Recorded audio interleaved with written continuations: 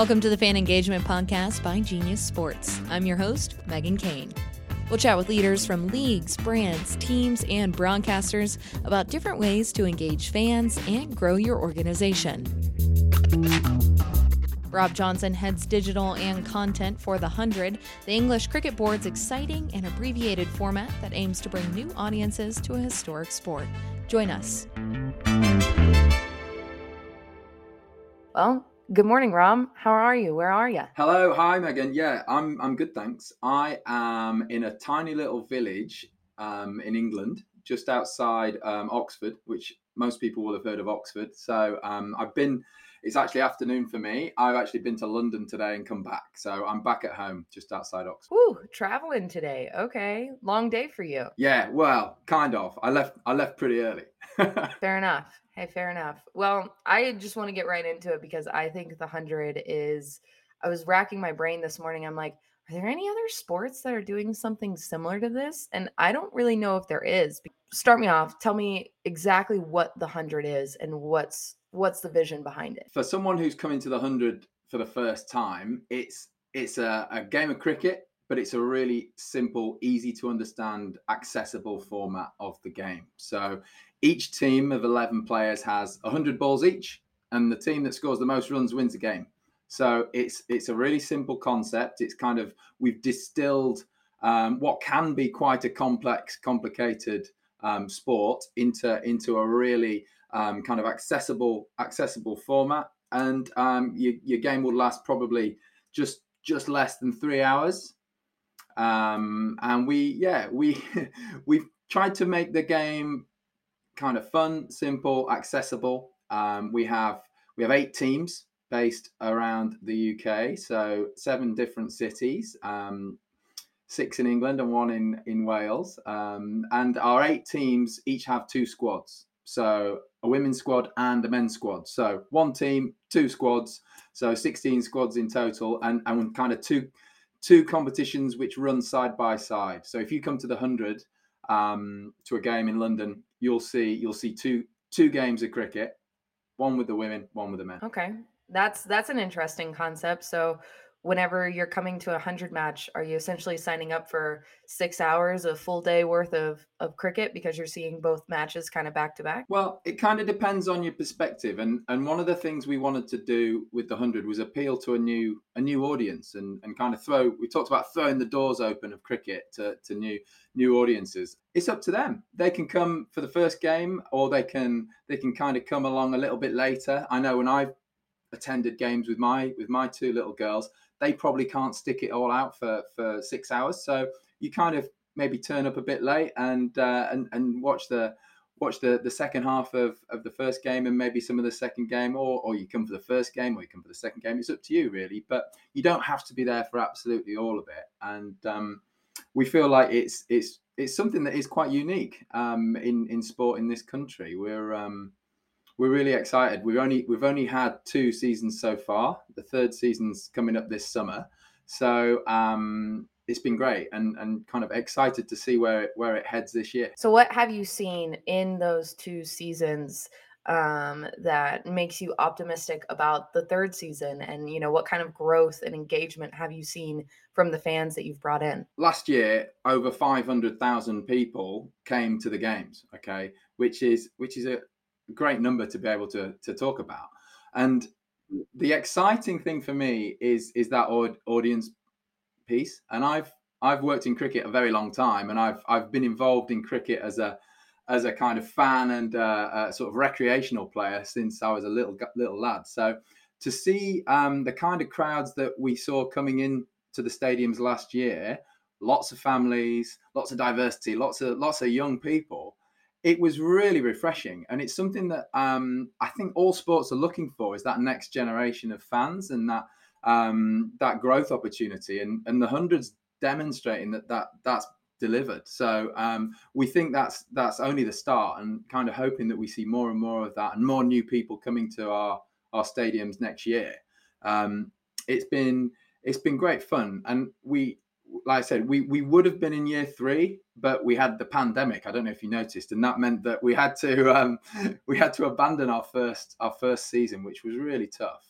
So we'd sold lots of tickets ahead of what was going to be the inaugural season in 2020. We had to give all those tickets back, and then we had to come right full circle and go again in 2021. So we had a great year in 2021, and then kind of backed it up last year. So it's all about that audience piece, I think, really, and seeing new people come in through the gates is fantastic. When you've got those new people coming in through the gates, like how do you find out who they are? Like how do you get the data on them and find out what they want and what they need from the cricket that they're engaging with? How do you turn them into, the fans that you can get engaged with outside of the actual venue? A big part of my role, I guess, is to think about that, and something we're really fortunate to have is kind of we manage the digital kind of ecosystem for the whole competition at the moment. So that's the master brand of the 100, all of the channels that are associated with that. So that's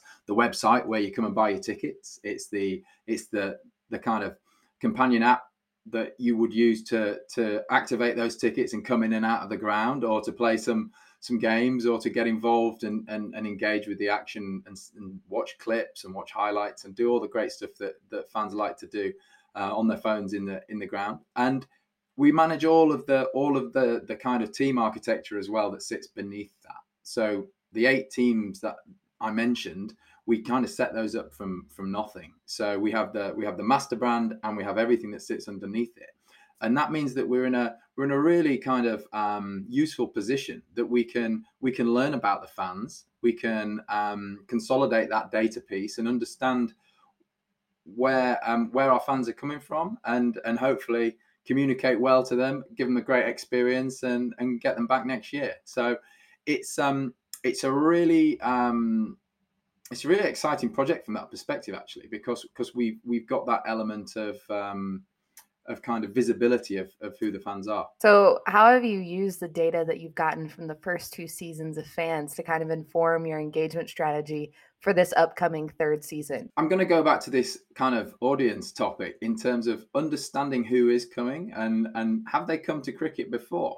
And what we're learning is that a good percentage of those guys that are coming through the gates aren't coming to other forms of cricket. And cricket's blessed with lots of different forms of the game, and we've kind of got a portfolio of different products, some that last 5 days, and some that are much shorter, like the 100, and kind of everything in between. So the great thing that we're seeing is that new people are coming for the first time, and that's proof of concept, really, from our perspective. And it's about not just doing that in one stadia. It's doing it all around our 8 venues. And you'll see some kind of some differences in terms of demographics in different cities around the UK.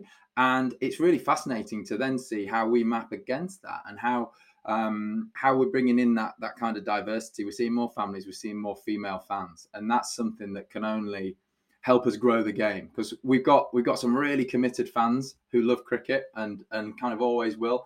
We don't want them to go away, but we just want to grow the fan base and add to the fan base, and I think so far so good. Yeah, it sounds like you've had a lot of success, particularly around building an audience around the women's side of the game. Can you speak to that a little bit? Because I think it's fantastic, and I think it's always great to see growth in women's sports, especially ones that have been traditionally male dominated. Yeah, look, we're really proud of what we've done with our women's competition. And 2022, we broke a whole heap of records in terms of attendance records. So in terms of the total attendance for the women's competition, that's 271,000 people. That is breaking records at every ground. And it was great. It was great last year to be kind of on the move, going from game to game to game, and it was like at a same sort of time of day every game. It seemed like we'd broken the local record for the most people coming to a game to watch women's cricket. And I grew up watching women's cricket. My sister played at kind of a reasonable level of women's cricket growing up, and the transformation of what that game looks like today, with professionalization and some quite lucrative contracts now around the world in different leagues. To see the talent, the appetite from the fans, and to see the quality of the cricket is just sensational. So I've got a real kind of deep affinity with the women's game, having kind of grown up with it, and in my earlier part of my career working quite closely with the administration of the women's game. So to see where we've got to at this moment in time, so exciting, and it's just the start. So what we love about the 100 is that this is kind of putting people in a position of equal prominence, I suppose, in terms of any of the marketing you see, any of our social channels, anything you'll see on our website or our app. You will only ever see men and women together. You won't see this kind of um, divergence of men's players over here and women's players over there. You'll only ever see, like I said, one team, two squads, and that's fantastic. And I think a lot of other sports are now taking a look at that. Even other kind of parts of cricket are taking a look at that and thinking, hey, that's the way forward. And it's really cool. We opened the first game of the 100 in 2021. The first game ever was a standalone women's game, and there was a lot of kind of anticipation for our first ever game, and lots of intrigue as to what the format was going to be like, and was it going to work, and all these things. And the first game was at the Kia Oval in South London, and it was an absolute thriller. Loads of fans, loads of viewers on TV, and it really just ignited what was a fantastic first season. And it was a great statement piece from us to be able to confidently put the women's game out there up front and say, right, here you go. This is what we're all about. And we don't normally do single games. Like, that was a bit of a one-off. But like I said, every time you'll come to a game now, you'll see the women's game first. And some people might come for the women's game and then go home, and that's okay too. Like, it's I certainly did that at one occasion last year when I took my girls to watch, and it's just so cool to see these amazing role models, and for me to take my two girls who are nearly 4 and 7, and to see them kind of watching some really, really high quality cricket. It washes over them that they're female or that they're male. It's just high quality, entertainment. So it's a really cool place to be. If you could go back and tell yourself, 20 years ago when you're starting your career in cricket that the 100 would now be a thing, would you believe it? Would you think that that was a thing? Well, it's a good question. I've said a couple of times. I think the 100 is the most kind of disruptive, innovative, exciting thing to hit English cricket in a generation. Certainly in my time in cricket.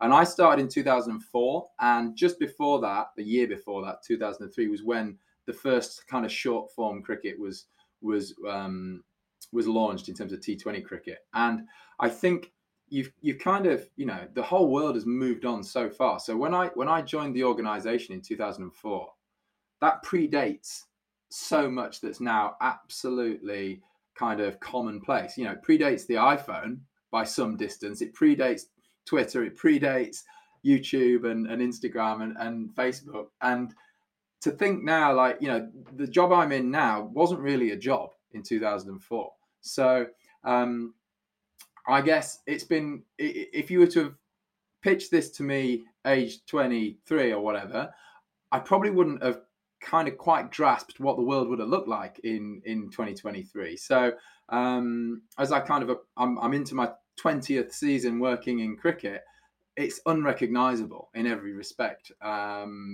what we do now. So yeah, I don't know what I'd have thought if you'd have kind of suggested that way back when. But at that time, I was just so excited to be involved in elite level cricket and elite level sport, and to see how it's developed is fascinating. I did do a secondment in the middle of my kind of time where I went out to India and worked on the Indian Premier League, which is an incredible entity. And as a sport, something changed when the IPL happened, and it's it really did rip up the kind of landscape of cricket, and that changed a lot of things about the game, which are now moving really fast, and you're starting to see the way that the game's evolving and developing, and it's so cool that we've got the 100 in the UK as our kind of our premier product for short form cricket. It's yeah, it was necessary, and I think it's here to stay. And I think it's awesome that you guys have brought in new fans, but along with those new fans come new sponsors. Like you guys have attracted, you were originally attracting sponsors that kind of aligned with what the fan base was, which was, older men. And then now you're attracting more new and dynamic sponsors. Can you speak to that a little bit? Yeah, I absolutely can. I mean, it's I think it's testament to the success of the brand that we launched, that we started 2 or 3 years ago with a blank canvas. We had no commercial partners at all, and cricket historically had done some really good deals, but often in the kind of serious world of financial services and insurance and that kind of thing. What we found very quickly was that we were able to align our brand and our product with other relevant products that kind of there was a value exchange in each direction. So FMCG brands wanted to work with us, so we've got a big deal with KP Snacks, for example, and that means we get so much reach into households across the nation. We've got a really cool partnership with New Era, who make our headwear, and that took us into again a retail space that we didn't naturally cricket didn't naturally sit there. So it's taken us into new places in that kind of world. Um, Robinson's, the fruit juice drink, are a partner that joined us last year, and we did some really fun content with them. And it's just, yeah, it's just. I was going to say it's refreshing, which was a bit of probably a pun with the Robinsons, but it's great to actually see these different brands aligning with us and wanting to knock on our door and get involved. It's been I think proof of concept, very quickly. They want to associate with 100, and it's great for us. What has that meant for, kind of your database? Like how has that grown with these new fans, this new reach? What has that meant Well, for your numbers on it's the back it's end? absolutely vital. We know as a game we need to grow and grow and grow our numbers, our data, and the 100 is part of a kind of a bigger approach to doing that, I suppose. And other parts of the game are driving that as well. So it's a kind of ourselves as the ECB and the governing body are really challenging ourselves to grow that data. But the hundreds are a really successful part of how we're doing that. And I think the brands that we work with, they, I guess, in terms of the kind of the top of the funnel, they get us out there. They get us recognized. People want to know about the 100. They come, they sign up, they get on our get on our radar, and then we can work with them. And through we've got a brilliant CRM team who do a great job of looking after those customers or potential customers when we meet them. I hear you guys have a 20 ball predictor that you work on with Genius. How has it supported you all's fan engagement strategy? It's been great, and I think it's probably worth winding back the clock to where we started. And one of the big challenges we had ahead of after our abandoned year, our first actual year, was we didn't know whether people were actually going to be allowed to attend the matches because of the pandemic, because of COVID. And the UK actually had what was kind of called the Freedom Day, when everything was reopened. It was only 48 hours before that first game that I mentioned, the first game of the whole thing. So until very late on, we didn't know whether the first experience people had of the 100 was going to be watching at home and playing with their phone, or whether they were going to be in venue. So there was an expectation on us to develop digital products that would kind of provide fans with a secondary experience that would I guess if we were in that position where people couldn't attend, there'd be that little bit more for them to play with, and that got us into a really good space because it pushed us quite hard in terms of making some good decisions around our product architecture. And the 20 ball predictor is again, it's a simple game, right? So you have 20 balls, and you make some, and we set what the predictions are, and a fan, and it doesn't matter whether that fan is in the stadium or wherever they want to be, they can play along, they can make their predictions, they set their predictions, and then we see what happens. And it's been really fun, and we've made some iterative changes from 2021 into 2022. Again, going back to that, not wanting to kind of expect too much of the fans, wanting to keep it really accessible, keep it really simple.